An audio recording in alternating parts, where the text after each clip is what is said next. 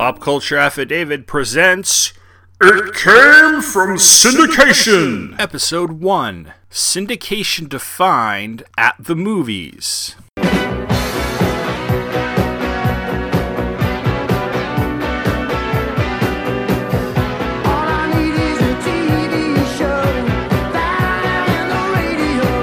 Make it so. We are best girlfriends.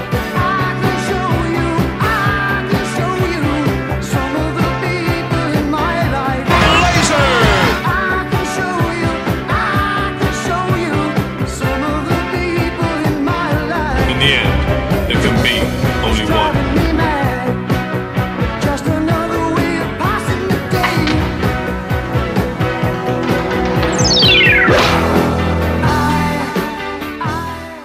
Hello and welcome to Syndication. This is the first episode of It Came From Syndication, a Pop Culture Affidavit miniseries that is brought to you by the Two True Freaks Internet Radio Network. I'm Tom Panarese, and over the course of the next 7 episodes, I'm going to spend my time offering up a retrospective of what you could find on syndicated television in the 80s and early to mid-90s. This is important to me, as I'll get to later on in the episode here, in that I watched a lot of syndicated television back in the day, because this was the period of my childhood, my formative years, and up until about the time I graduated high school. And for each episode, each of these 7 episodes, I'm going to focus on a different television genre, and try to give you as good of a thorough look as possible as to what was on television back then. Now, like I said, I watched a lot of syndicated television in the 80s and 90s, and I'm going to get to the hows and whys of that later on in the episode. But since this is the first episode of the series, and we're kind of getting into the genesis of this idea, I am going to focus on what syndication is, give you the basics of how it works, like I said, tell my personal story, and then I'm going to get into my first programming genre and the focus of this episode, which is movies. So, let's start with syndication defined. What is syndication?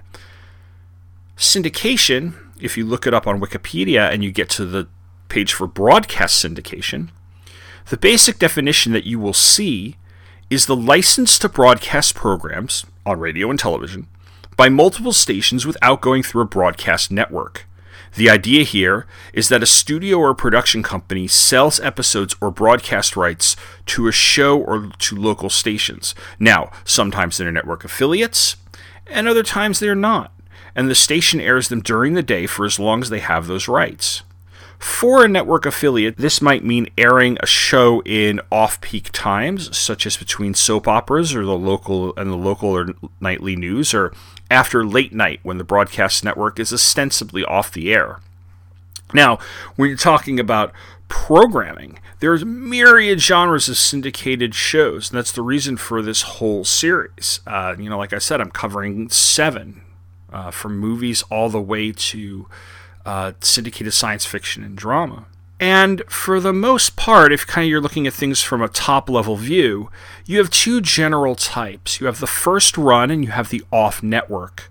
A first-run syndicated show has a self-explanatory definition, and that's something that was produced strictly for this market. These are shows such as Star Trek The Next Generation, Babylon 5, Xena Warrior Princess, Superboy. They were never shown on regular broadcast network and instead found their way to syndicated channels where they aired at various times during the week. Off-network syndication is when a popular or long-running show had made enough episodes for the production company to package it up and sell it to a station or a group of stations. Now, this is how, when I was in college, for instance, my roommates and I were able to watch The Simpsons twice a night because the local Fox station ran 2 old episodes back-to-back every day. Now, I don't know all the details, and I don't feel like getting into all the technical and business aspects of syndication, but I do know that a show needs to have somewhere between 80 to 100 episodes for it to qualify for a syndicated package. I want to say that the number 84 is actually what I'm thinking of, and that's kind of running through my head. But if I'm being completely honest, I'm not entirely sure that's correct. But still, you need a lot. You need several seasons of a show that is popular enough to warrant a network, a local affiliate picking up from the network or the production company and running it in reruns.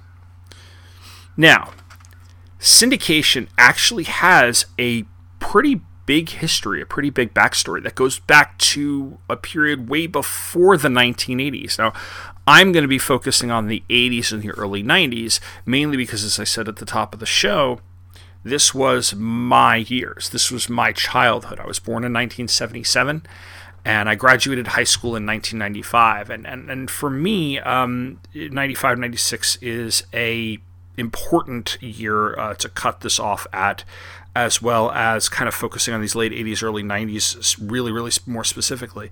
And I'll get to the history behind that in a little while. But first, I want to talk a little bit about the history of syndicated programming in the United States. Syndicated programming has actually been around almost as long as television networks have been around. Back in the 1950s and through quite a number of decades, stations would actually sign off at the end of the day, especially non-broadcast network stations that didn't have enough programming to fill a full 24 hours. This isn't the case now, as many channels fill what would have been off the air time with infomercials for products that are designed to get insomniacs to part with their money, which in turns will help generate money for these stations. I don't know how the revenue streaming or sharing works, but stations, if you're watching TV late at night and you come across a local network affiliate, and even some cable stations, you will see a buttload of infomercials. Now, the 1960s is when syndication as we know it had its true genesis. Congress passed the All-Channel Receiver Act in 1961, and the significance of this was that all television manufacturers were required to put UHF dials on their televisions. This allowed access to more channels over the airwaves, and combined with the failure of the Dumont television network, there was a good amount of space available for new stations to be established. I should briefly mention the Dumont network because it has a direct tie to the beginnings of syndication, specifically one of the syndicated channels in the area where I grew up, which was Long Island outside of New York City.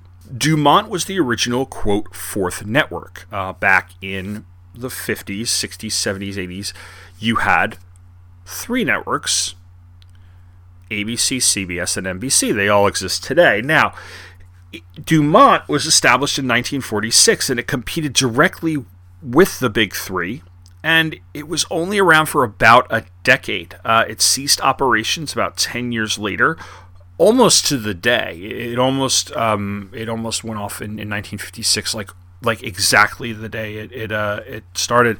And it doesn't get much attention in television history and retrospectives, possibly because a lot of its archive was destroyed in the 1970s, because as part of a cost-cutting measure in the industry, a number of networks in the early days would basically tape over their already recorded shows.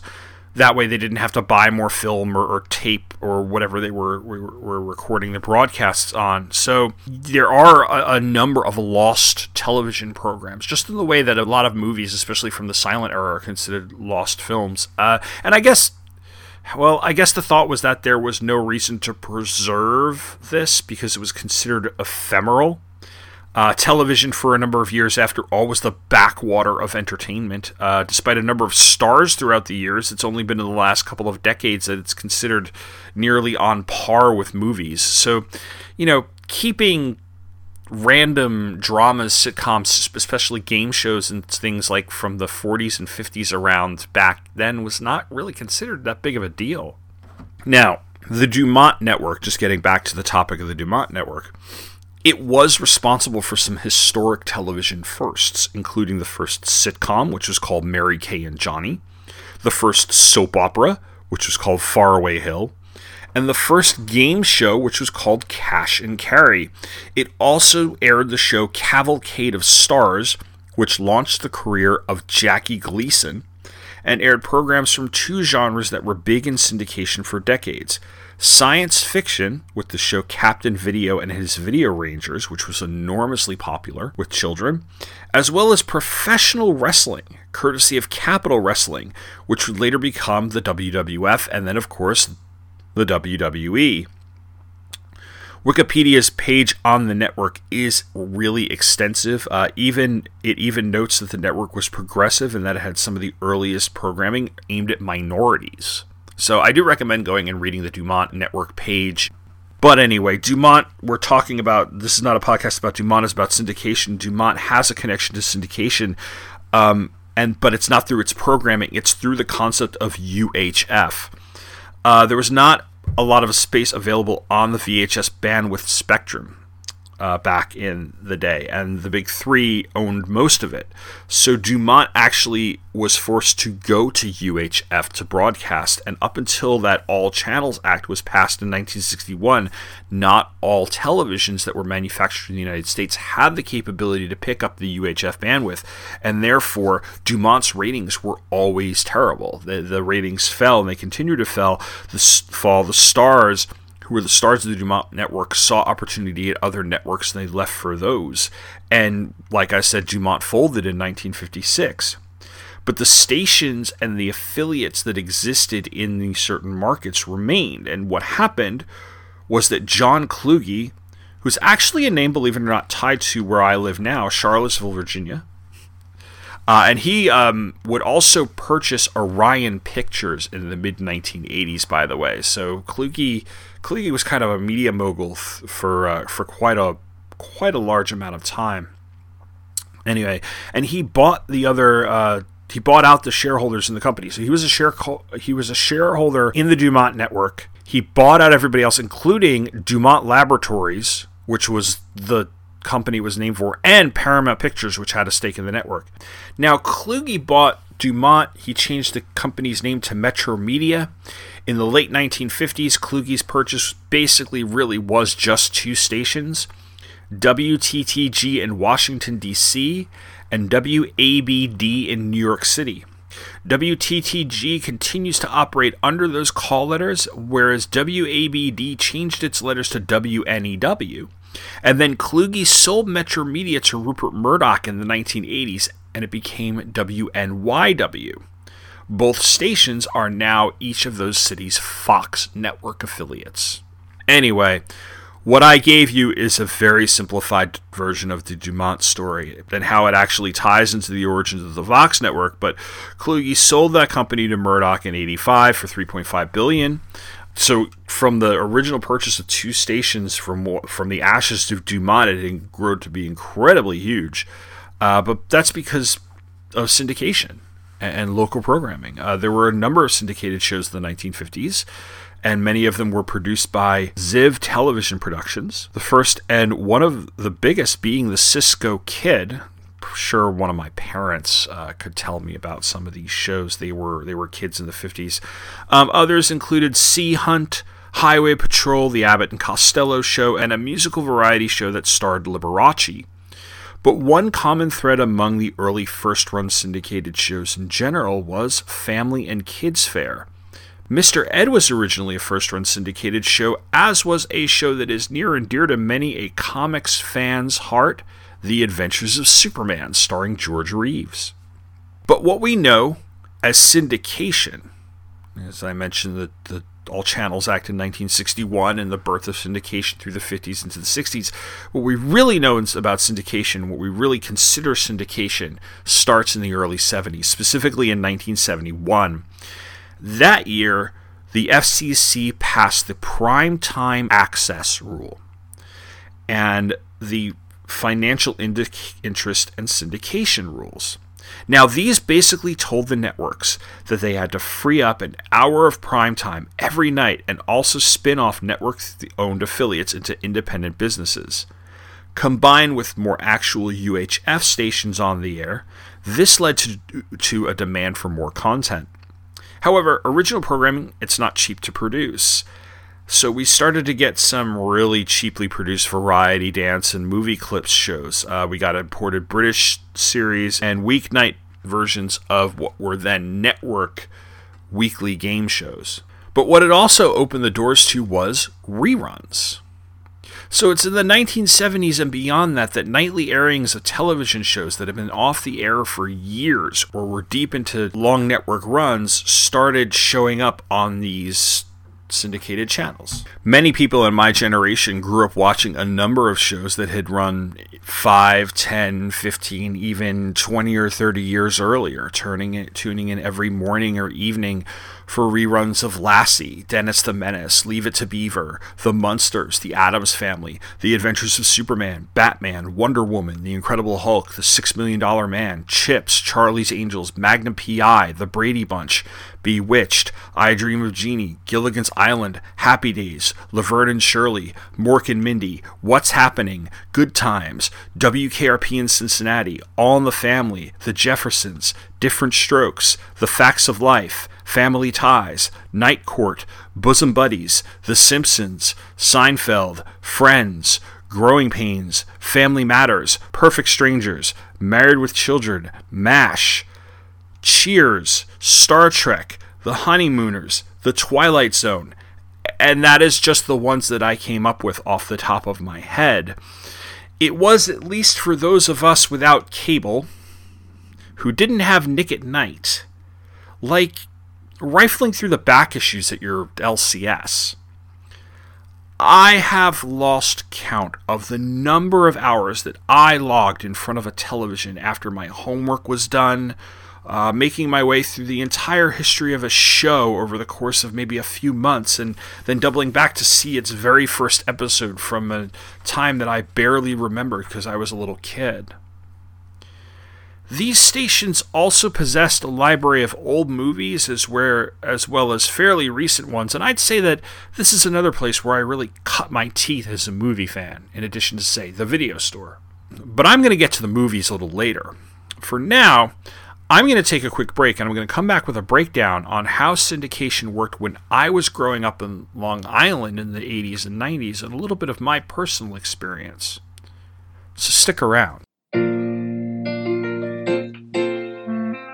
Afternoon, everybody. Ryan! How's that baby treating you, Mr. Daly? Like Thanos snapping his fingers at my bank account. In that case, how about a beer on the house? Sure, gotta give my mouth something to do between podcasts. Say, Ryan, I don't get how you have so much time for podcasting. Doesn't your wife want you spending time with the baby? Would you? Truth is, I think she's a little worried about how much time I'm spending with the kid, ever since his first words were Dagobah system. Now she wants me to go out and do something mature, something productive, and most of all, something lucrative that can support the family. So you're going to... Podcast about Cheers, yeah. That kid's not going to start college for 18 years. I got time. Cheerscast, the podcast where everybody knows your name. Coming soon to the Fire and Water Network.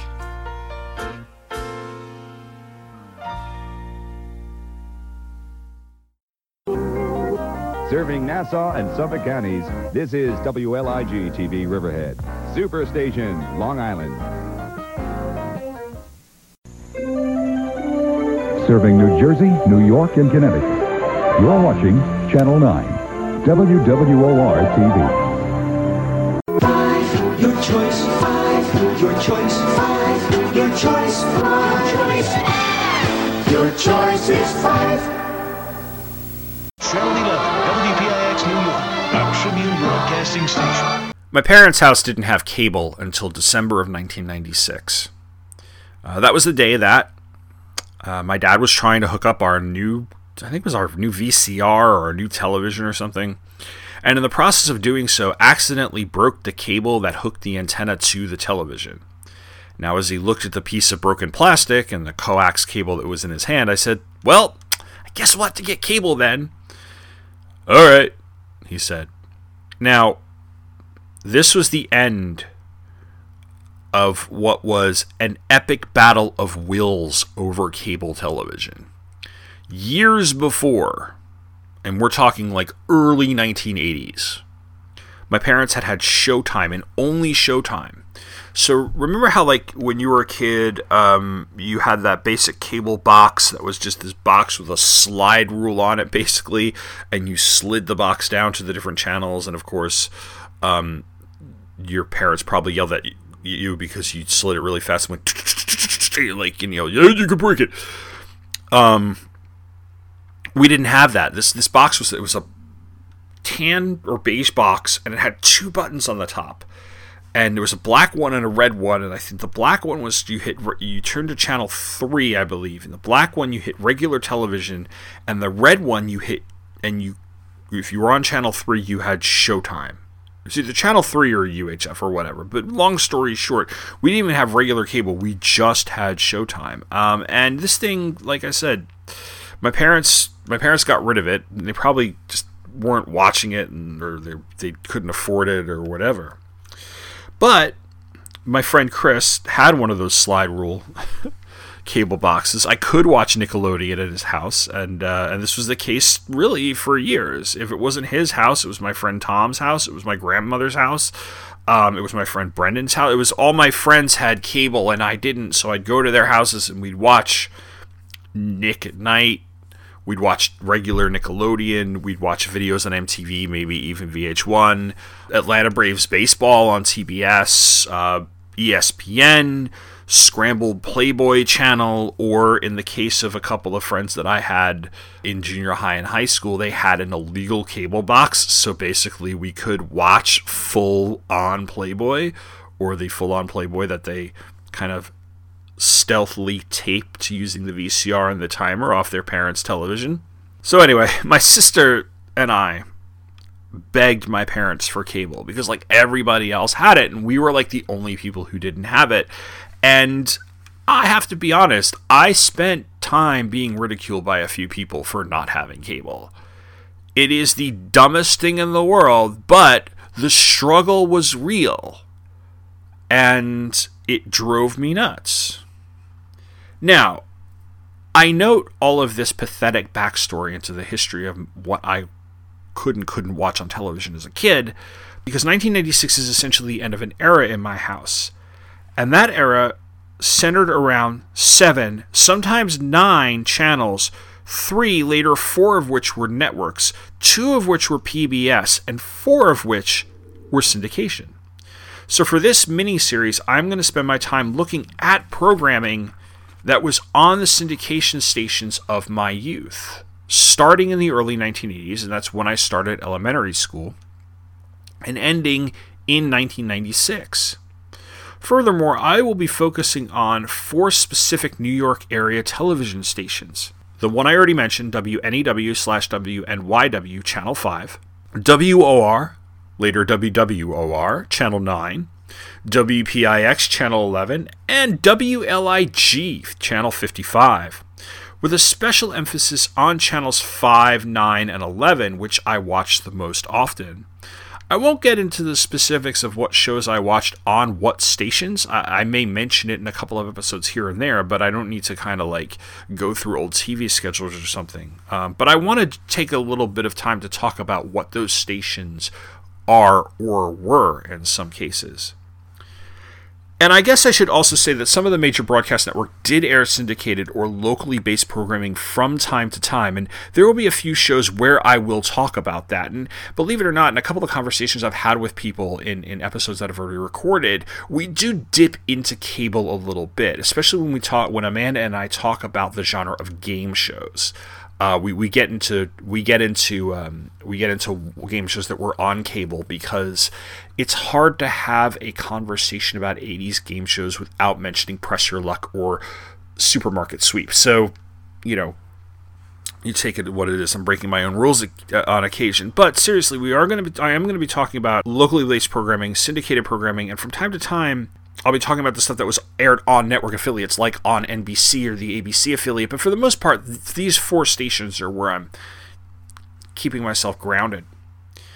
I'm going to start by talking about the last one I mentioned, which was WLIG TV 55. Because out of the 4 that I did mention, it was the one I watched the least. And that's because I discovered it pretty late. Channel 55 was a Long Island-based channel that broadcast from the eastern end of Long Island, and it was only around for the better part of a decade. Looking at its history, though, it was a pretty popular station, and you can find some of its original programming on YouTube, including a local show called At the Mall.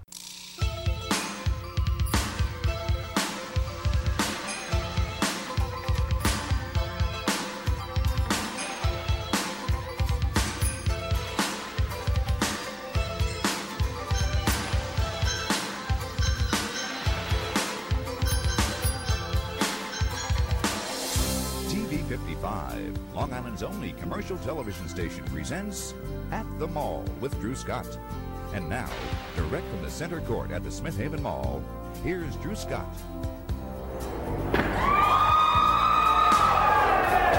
Here we are at Smith Haven Mall. Look at this crowd. This is a great crowd. Welcome to Center Court at Smith Haven Mall. We're very glad to have you with us today. We promise you a great show.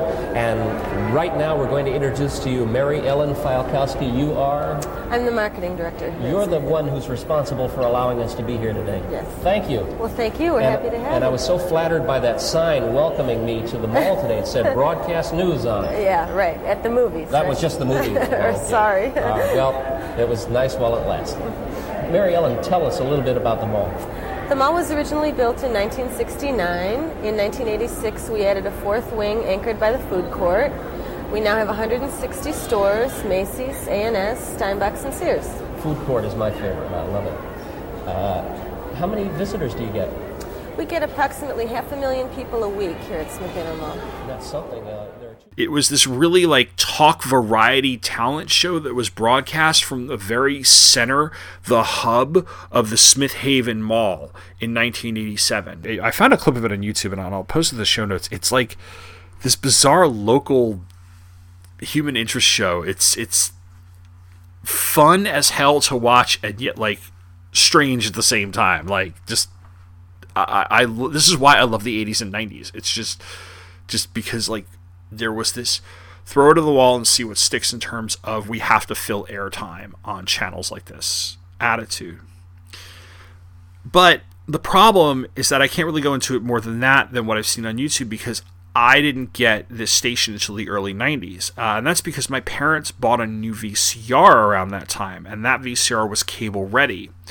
And what I discovered was that if you watch television through the VCR, so you turn on channel 3, because this is back in the day where you still had to turn on channel 3 or 4 for a VCR.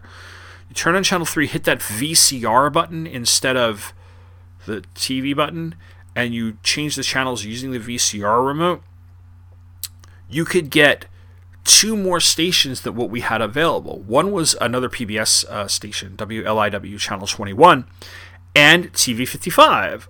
But I don't remember really much. I mean, 55 ran Jeopardy on the off schedule of the ABC station. So the ABC affiliate in New York, and I think they still do this to this day, airs Jeopardy before Wheel of Fortune, whereas where I live in Charlottesville, it's the opposite. Jeopardy airs at 7:30. But TV 55 flipped them over so that if you wanted to cheat at Jeopardy with your family, you watched the 7 o'clock broadcast on Channel 7 and then flipped over to 55 at 7:30 or something like that. I may be mixing it up, but you could watch one and then cheat on the other because it was the same show every night. Anyway, that's my very little experience with TV 55, although the clips I've seen online are really fun to look at. WWOR, which I first started watching when it was still just WOR, is Channel 9 in the New York area, and it has the distinction of being one of the few broadcast channels that are not only located in New Jersey, but also essentially serve New Jersey. It actually dates back to 1949, and it was an independent television station until the mid-1990s when it became the New York area's UPN affiliate. At the moment is the My TV network station in the area. The station has quite a history, and it is notable for some of its original programming, some of which I will discuss on future episodes of this miniseries. But one I do want to mention, because it was the first one I ever watched on this channel when I was a kid, is Romper Room. This show did not originate out of WWOR. It actually was created in Baltimore. But the way the show originally existed was as sort of a franchise. So local stations would have had their versions of Romper Room, as well as the nationally syndicated version that ran out of WBAL, the Baltimore station. And I think that by the time I was old enough to watch television on my own, WOR was running that nationally syndicated version. And of course, I would watch that. I would watch Sesame Street. I would watch Mr. Rogers' Neighborhood, both of which were on PBS. Of course, Romper Room itself has a notable place in the history of the abortion controversy, which has to do with Sherry Finkbein, who was the host of the Phoenix-based version of the show and who traveled to Sweden in 1962 to terminate her pregnancy because she had been taking thalidomide, and she was afraid the child that she was carrying would be deformed. That case, although it was not affiliated with WOR, did make national headlines, and I think is still associated with the television show Romper Room, to an extent, at least to people from that generation who remember it, or other people who have a knowledge of television history and trivia, such as myself. Of course, when I was 4 years old, I knew nothing about Miss Sherry, I knew nothing about thalidomide, and I was more concerned about having my name called out at the end of the show. You have a good day today, friends. Yeah. I did. I had a Superman day. You had a Superman day? Well, I'm glad to hear that. Spider-Man day. Good, I'm glad to hear that. Well, you know what? Wait! You know what time it is? It's time for me to see the friends at home in the magic mirror. Romper bumper, stomper boo, tell me, tell me do. Magic mirror, tell me today, did all my friends have fun at play? All my friends had fun today. I see David's having a special day today, and Olivia Joy had a special day on Sunday, and I see Robin had a special day yesterday, and Dana's having a special day today, and so is Reginald and Edward John and Margaret, and I see Justin and Megan and Courtney and Brick and Mark and Rachel and Sheila and Caroline are all having special days, and Cicely and Ashley and Matthew and Jose, and I see Bonnie and Anthony and Joe had special days yesterday, and so did Tammy and Brandon and Gregory, and of course, friends, you know I see you, and I'll see you. And when she said who she saw in television land that day, and my name was called, man, that made my day. Then I'd go to nursery school, where it was pretty much a live-action Romper Room for a few hours each day because we said the same prayer that was on the show and learned a lot of the same lessons about manners and stuff. I guess by 1981, they really perfected how to get television to raise your kid. Anyway, I grew out of Romper Room, but then discovered the one thing that I would always associate with WOR and WWOR, which is New York Mets baseball. There's a little bit of winner in everyone. There's a little bit of got to be the best. There's a little, oh, I know we can do it. There's a little bit of better than all the rest. It's a feeling of working together. It's a joy of sharing a dream. It's giving your heart to make it better and being a part of the team. Catch the rising star. Catch the rising star. The Mets are all the world to see. The Mets are part of you and me. There's a little bit of Mets in everyone. Go for the challenge, go for the fun. Catch the rising star. Catch the rising star. The Mets are all the world to see. The Mets are part of you and me. Catch the rising star. Watch them shine on Channel 9. The Mets play for keeps when they take on the Houston Astros tonight at 8:30. Now, I'm not going to get into this too much because back in 2016, I did an episode of Pop Culture Affidavit with Paul Spataro, and we talked about the 86 Mets, but we went really deep into watching the Mets on TV during the 80s. But I will say that WWOR was for Mets games throughout the 80s and 90s, and for me, that was its primary function until I discovered some of the cartoon reruns, sitcom reruns, talk shows, and then, talk shows that are in the daytime and later on during the late night hours. I mean, it winds up being ranked third on this list because I would have to remember something that was actually airing on Channel 9 instead of going to it by default like I did 5 and 11. But that's not to say it wasn't watched. I think I even watched the news from time to time, or I happened to be around when it was on, because to this day, I still think about the weatherman on the Channel 9 news, Lloyd Lindsay Young, and he used to pronounce humidity, jokingly, humidity. WWOR became known for at least a few of its locally produced but regionally or nationally syndicated shows, such as Steam Pipe Alley. This was a kids show hosted by Mario Cantone. The Richard Bay Show, which is something I'll go into more in depth on in a future episode.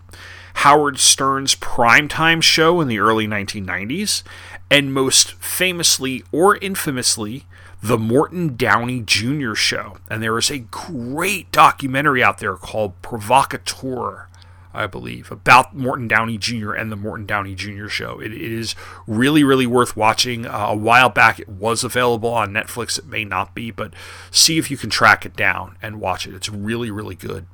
Beyond that, they did run sitcoms. They reran The Cosby Show, Who's the Boss, Perfect Strangers, Married with Children.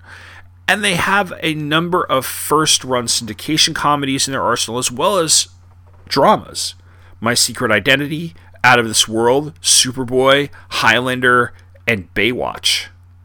So there will be a fair amount of stuff to mine from WWOR in this miniseries. But like I said, if I wasn't looking for a particular show, I was tuning into one of two other stations, Channel 5 or Channel 11. Now, I gave you guys a little bit of history about WNEW, which would later be WNYW. It is Channel 5 in the New York City area. It is second on my list of stations, really by virtue of the fact that it became the Fox affiliate in the mid-'80s and therefore was not exactly a fully fledged syndicated station for my late childhood and early teens. And I say not exactly because the evolution of Fox as a broadcast network was kind of prolonged in the 80s into the early 90s, and even into the 2000s, the channel would still run sitcom reruns. In fact, I would watch The Simpsons, Seinfeld, and Friends on the DC affiliate for many, many years. Now, they run one, maybe two sitcoms at the most, and to look a lot of their programming, it's judge shows, TMZ, local news. So not a lot of reruns and things. So the variety of Channel 5 doesn't help its case as a syndicated station, but there are other things that do. First is the fact that, as I mentioned, it was the New York City Dumont station. So it has that rich history. Second, even though it became the Fox network, its syndicated offerings, well, man, they were really good. For cartoons, Channel 5 was the source for He-Man and She-Ra, as well as Voltron. Then it was where I watched different strokes in the facts of life, and how I would also watch shows like the music video show Hot, which I blogged about last year, the soap opera Tribes, which I think I blogged about in early 2015. I think it's this, and coupled with that later Simpsons, Seinfeld, Friends years, and the fact that Fox used to rerun MTV stuff from time to time, that I have such a fondness for this channel, even if it has kind of a dearth of original syndicated programming. When you turn the TV on in my house, this is what you tuned it to. That is, if you weren't tuning it to my favorite, and I think objectively the best syndicated television station in New York City, WPIX, Channel 11. WPIX has been airing content for 70 years, and in the mid-1990s it did become the New York's WB affiliate. It is now the home of the CW in the New York area. It was founded and owned for many years by the New York Daily News, a newspaper whose slogan was New York's Picture Newspaper, hence PIX or PIX as the call letters. This station, like WOR, had also had its share of well-known original children's programming, including The Magic Garden, and it aired New York City-centered events such as the St. Patrick's Day Parade and Midnight Mass at St. Patrick's Cathedral on Christmas Eve. WPIX would also run the Yule Log. It's Christmas Eve, a wonderful time for family and friends, a time for tradition, sharing, and good cheer. And in the spirit of the holidays, Channel 11 and 102 WPIX Radio New York have joined together and preempted all regularly scheduled programming in order to share our special holiday tradition with you, the WPIX Yule Log. 2 commercial-free hours of your favorite Christmas and holiday melodies, accompanied by the warmth of a beautiful Yule log fire. Plus, for your added listening pleasure, the WPIX Yule Log is being simulcast in FM stereo. Tune in to 102 WPIX Radio to enjoy your favorite Christmas music in full stereo. So, to all of our viewers and listeners, Merry Christmas and a happy, healthy New Year from everyone at Channel 11 and FM Stereo 102 WPIX.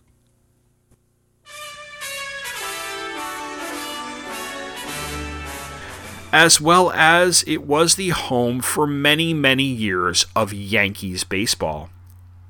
Now, what made it the most important station to me from the time I was a kid to the time I was a teenager was a trifecta of cartoons, reruns, and movies.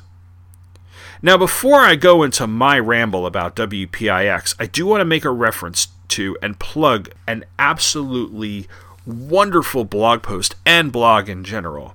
Matt, who runs the blog Dinosaur Dracula and used to have the late lamented X Entertainment blog, wrote about WPIX a few months ago, and I'll link that in the show notes as well. And he said really a lot of what I am going to say here. He and I are around the same age, too. He might be a year or two younger than me.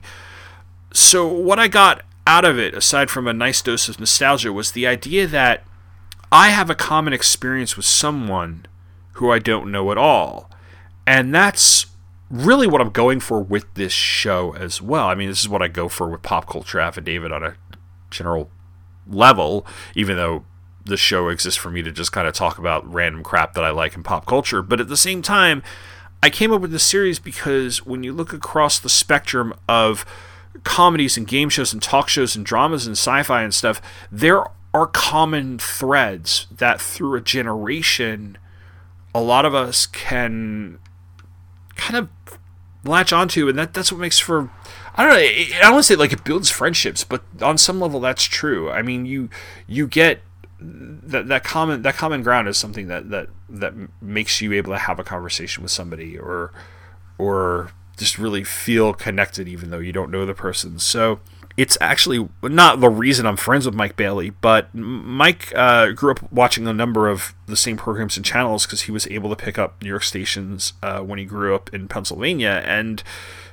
I'm going to have him on a later episode anyway, so you'll hear him talk about that personally. But like Mike and like Matt from Dinosaur Dracula, there's an entire generation, like we were all raised through this cartoon programming, and we can also say that we discovered a lot of more, it's not adult entertainment because the phrase adult entertainment means something that I talked about with my friends in their illegal cable boxes in the Playboy channel, older entertainment because of WPIX. Now, I'm going to be covering sitcoms, dramas, and cartoons in different episodes. So I'm not going to get into too much detail, except to say that I have a deep knowledge and appreciation for a number of television shows that aired before my time. And much of that is thanks to Channel 11.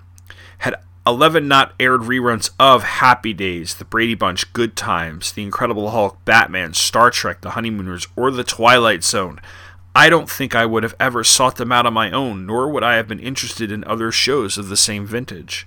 Plus, their reruns of Growing Pains and Cheers, while those shows were still on the air, were like, as I said, flipping through the back issues of my favorite comic series while I waited for the latest issue to drop each month. It was, as Matt's post on Dinosaur Dracula put it, sort of an education. The same way that some of my cable-having friends were getting from channels like Nick at Night and later TV Land. Fox 5 tried to play cool at times, as did PIX. Both had syndicated team soap operas at one point or another. Like I said, Fox 5 was Tribes, but WPIX ran Swan's Crossing with Sarah Michelle Gellar and the Aussie import Paradise Beach. But because PIX had such a deep library, it mixed classic with cool, and it felt like a truly independent station with the total package. A lot of that obviously had to do with Fox 5's becoming a full-fledged network affiliate at one point, so PIX did have more time to fill with whatever it could, and this was in the days before judge shows and talk shows basically took over everything. Yeah, back in the 80s and early 90s, they would have Run the People's Court and maybe a daytime talk show before that cartoon block. But whereas Channel 9 went full-on talk show by the time I was in high school, Channel 11 was still in afternoon cartoons and sitcoms followed by a primetime movie. Plus, PIX just shone on weekends.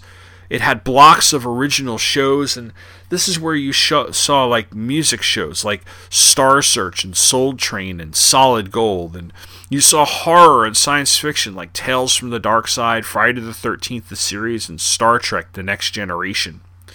Now, not all of these were always top-notch entertainment. Some of them aired on the side of cheese, but they were my first step into that larger world of older entertainment. Which brings me all the way back to my original point about syndicated television. In many ways, I benefited greatly from this childhood deprived of cable.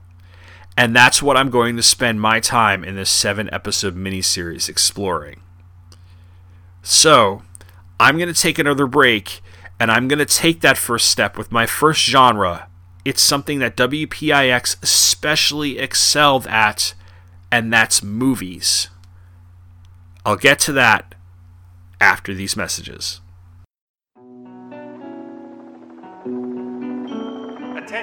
Attention all personnel. New from the Fire and Water Podcast Network, it's MASHcast. Hosted by MASH mega fan Rob Kelly and a rotating cast of VIPs, MASHcast analyzes, episode by episode, the greatest television series of all time, MASH. Find MASHcast on fireandwaterpodcast.com. Jocularity, jocularity.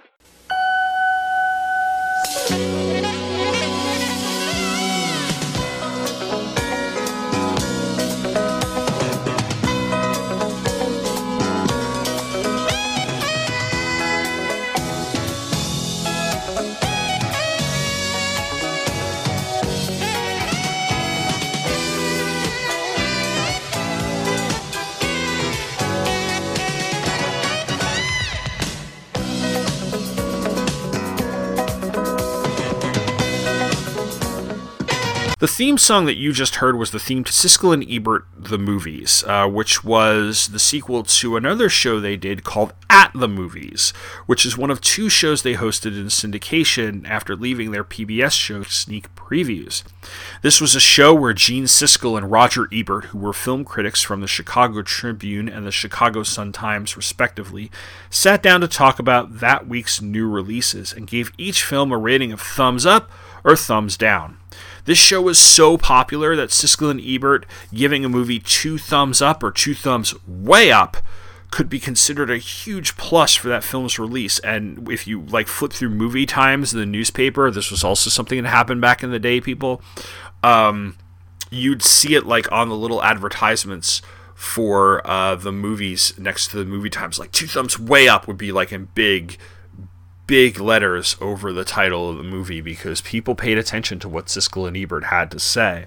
Siskel and Ebert were actually really important to me as a kid who loved movies because in addition to talking about movies I was interested in, they would talk about stuff that I was too young for, and I would often file that away in my mind for when I was older. Or I'd wind up catching one of their specials, retrospectives or something like that. And I would learn about classic movies or other stuff at the theater and the video store. And since I practically lived at the movie theater and the video store, this was basically my first film class. Yeah, I'd actually take 2 film classes in college as electives, but it was Siskel and Ebert who schooled me on some of the basics of the must-see movies, as well as really how to critique a movie.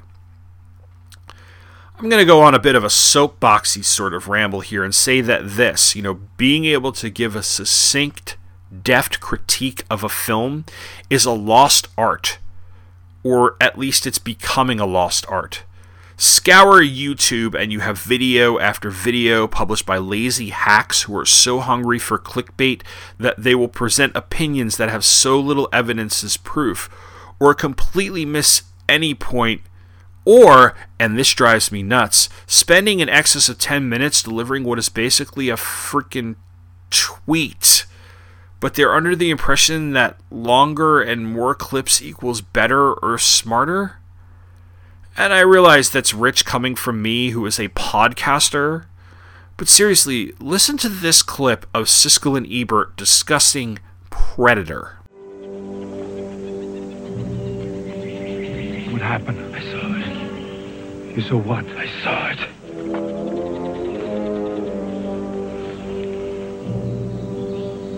Arnold Schwarzenegger parachutes into the jungle on a political mission, but finds himself fighting a creature from outer space in Predator, one of the new movies we'll be reviewing this week. I'm Roger Ebert of the Chicago Sun-Times. And I'm Gene Siskel of the Chicago Tribune. Predator stars the muscle man with a smirk, Arnold Schwarzenegger, in a story that is part Rambo and part Alien. And that's a tired mix for me. I'm personally tired of seeing a commando armed to the teeth battling a slimy, extraterrestrial creature with a horrendous overbite. Typical of the all-too-familiar action in the film is when Schwarzenegger is sent to infiltrate an enemy village and rescue some Americans. Pure Rambo. Pure boredom, if you ask me. What the hell is he doing?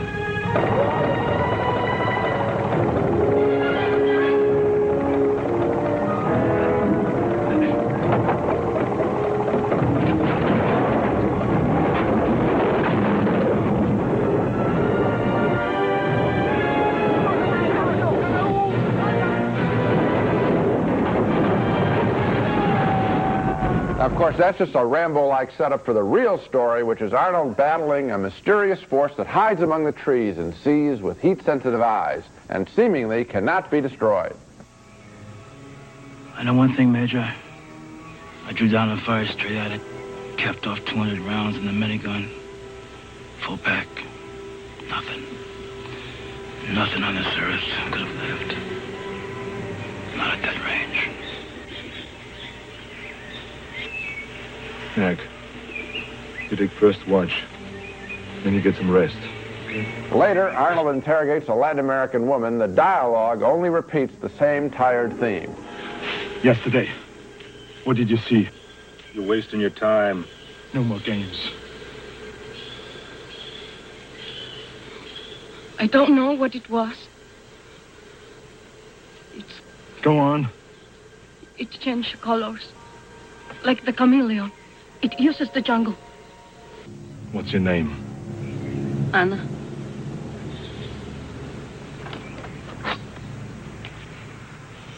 Anna, this thing is hunting us. All of us. I think you get the feeling you've seen this movie before, except, I must say, when the creature arrives. When the creature arrives, that's a little different in the beginning of the creature. But when you see the creature finally at the end of the picture, then you think you're seeing outtakes from the movie Aliens. As derivative as Predator is, though, it's not all bad, not by a long shot. Schwarzenegger can be funny, and the creature, as I said, is a marvelous creation in its invisibility as it moves around and blends with the foliage. But the story is old hat.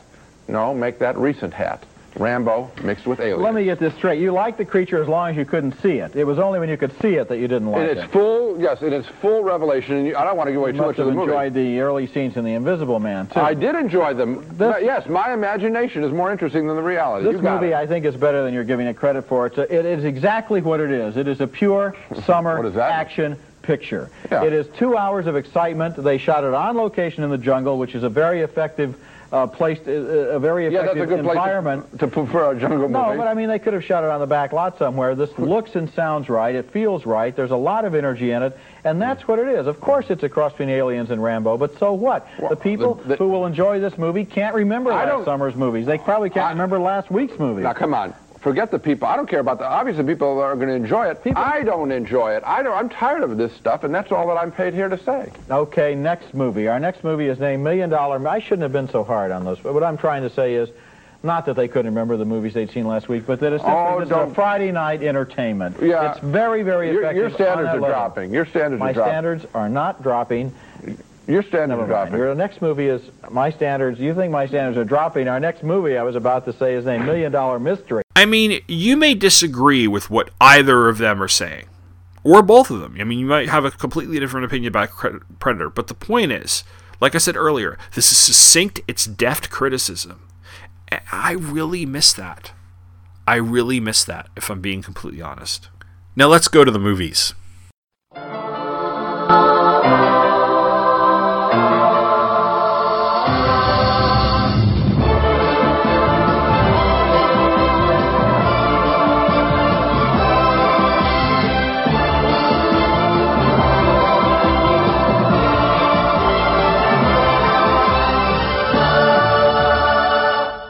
Movies were often the syndicated channel's prime time standards, with some of the channels running them during weekend afternoons as well, when there wasn't much other programming that they had available. These movies ranged from the fairly recent to the classic and were sometimes part of a holiday tradition. For instance, Fox 5 tended to run Miracle on 34th Street, WPIX would run the Laurel Hardy movie March of the Wooden Soldiers every Christmas, while PIX would run John Wayne's The Quiet Man around St. Patrick's Day. Now, the genres were all over the place. You get a wide variety of movies. They were, of course, also edited for television.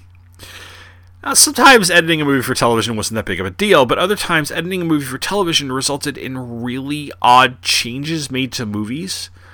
You can actually find a number of movie clips on YouTube if you search for edited for television.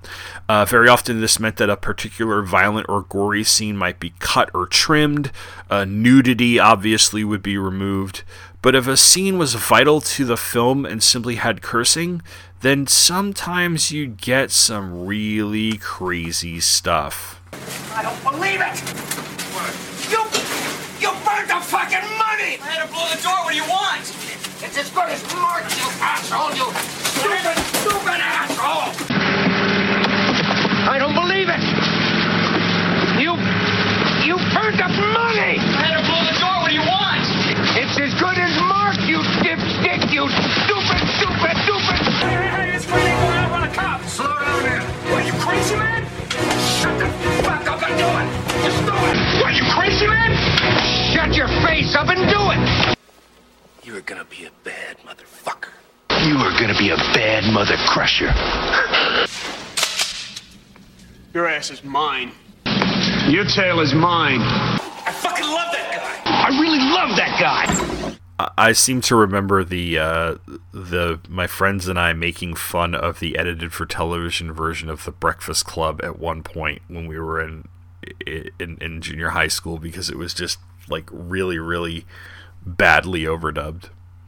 Anyway, odd overdubs, weird cuts aside, syndication was where I cut my teeth on a number of movie genres, and where I'm going to take a moment to talk about the two that are tops in that regard: horror movies and teen movies. Because syndicated movies were mostly good 5 years removed from their theatrical runs, the movies I was often seeing were the type of stuff that teenagers were going to see in theaters or renting on video back when I couldn't wait to be a teenager.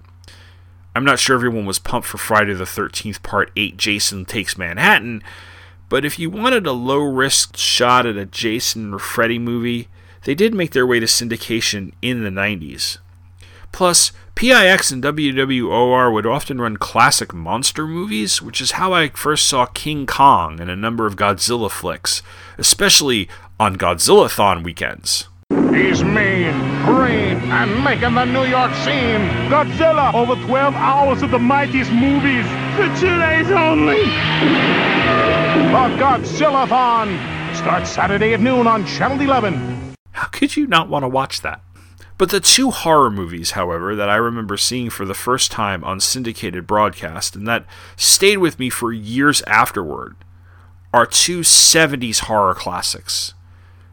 One is The Exorcist, and the other is Carrie. The Exorcist is a film that I actually did not see in its unedited format until I was in my 20s, and even then it was the extended cut that was part of that 1999/2000 re-release. WPIX used to run the crap out of this movie, and it would make sure that the promos were sufficiently creepy. Max von Sydow and Linda Blair. The Exorcist. Tomorrow at 8. Only on the WB Channel 11. To be honest, I think I might have remembered some of the promos more than the movie because I don't know if I made it all the way through. Not because The Exorcist is particularly scary, or it was scary to me at that time, but because I was probably bored. I might have started flipping channels during a commercial break. I found something else. I decided to play Nintendo. I love The Exorcist now, but at 12 or 13, I may have not been ready for it, if that makes any sense to anybody. Carrie, on the other hand, holds the distinction of being one of the first, if not the first, horror movie that I ever saw. I was watching television by myself one afternoon when I was probably about 8 or 9 and the movie came on.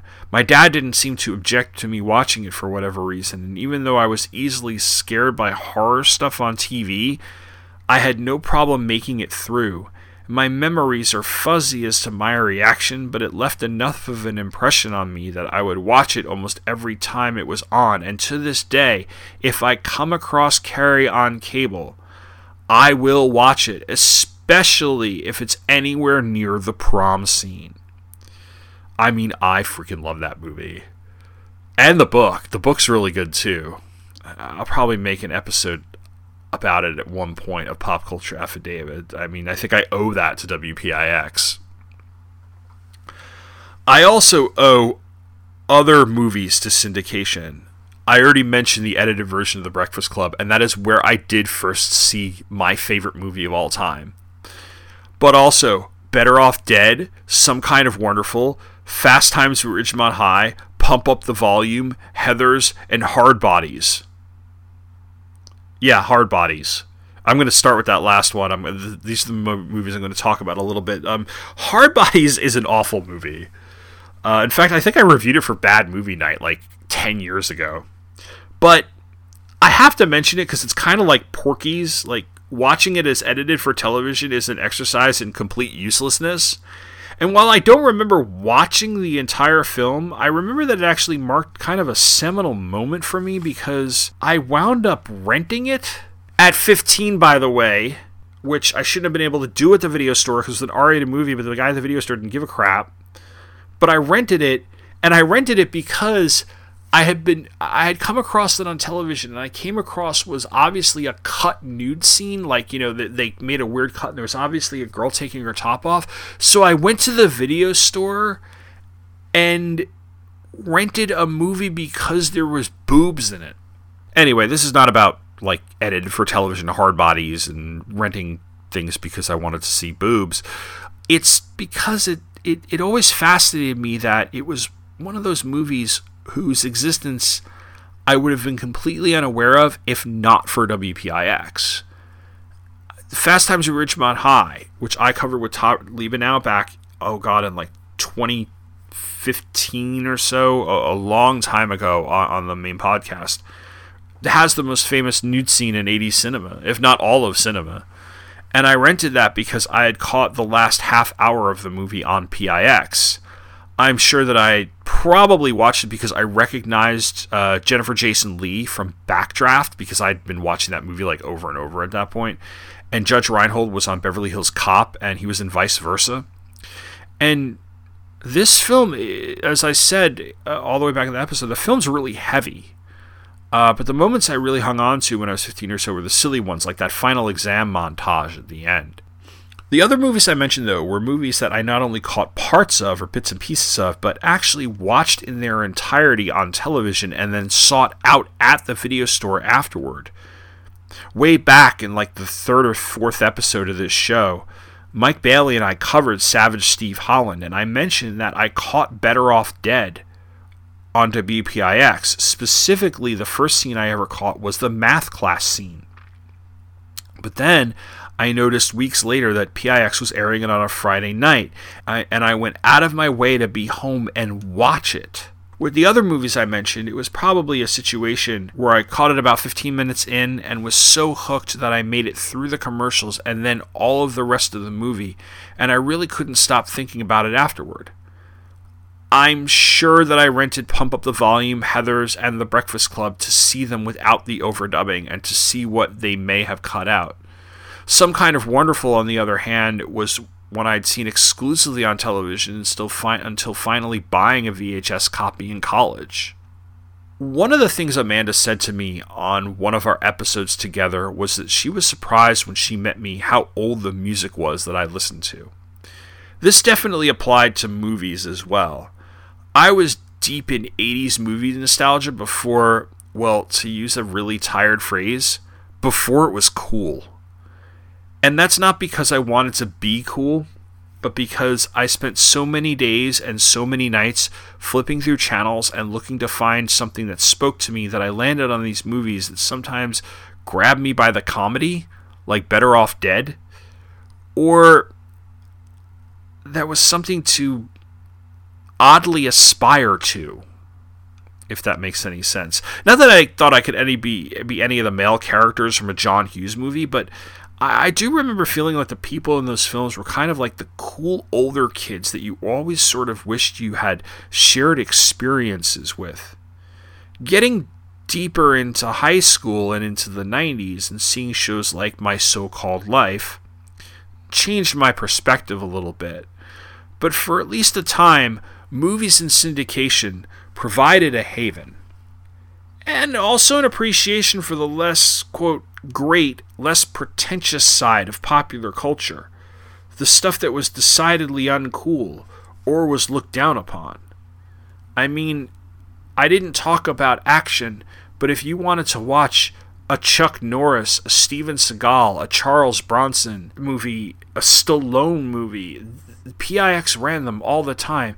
Crap, I think they were like contractually obligated to at least run one Death Wish movie a month.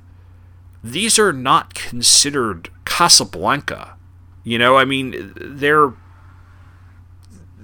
what they are. And I think that's what gave me an appreciation for this kind of level of stuff. And that's syndication.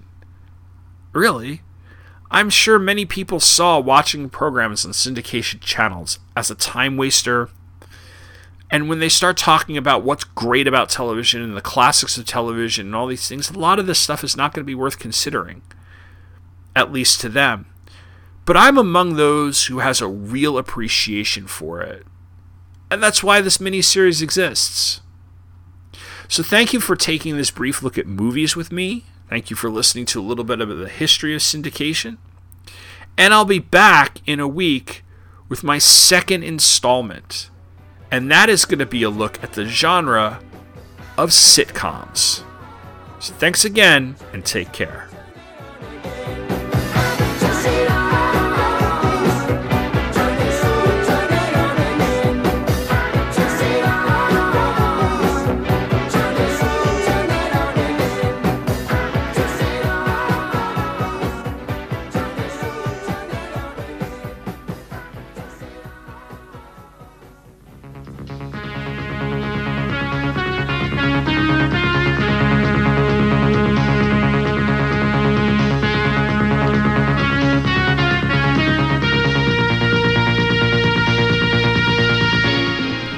Concludes our programming for today.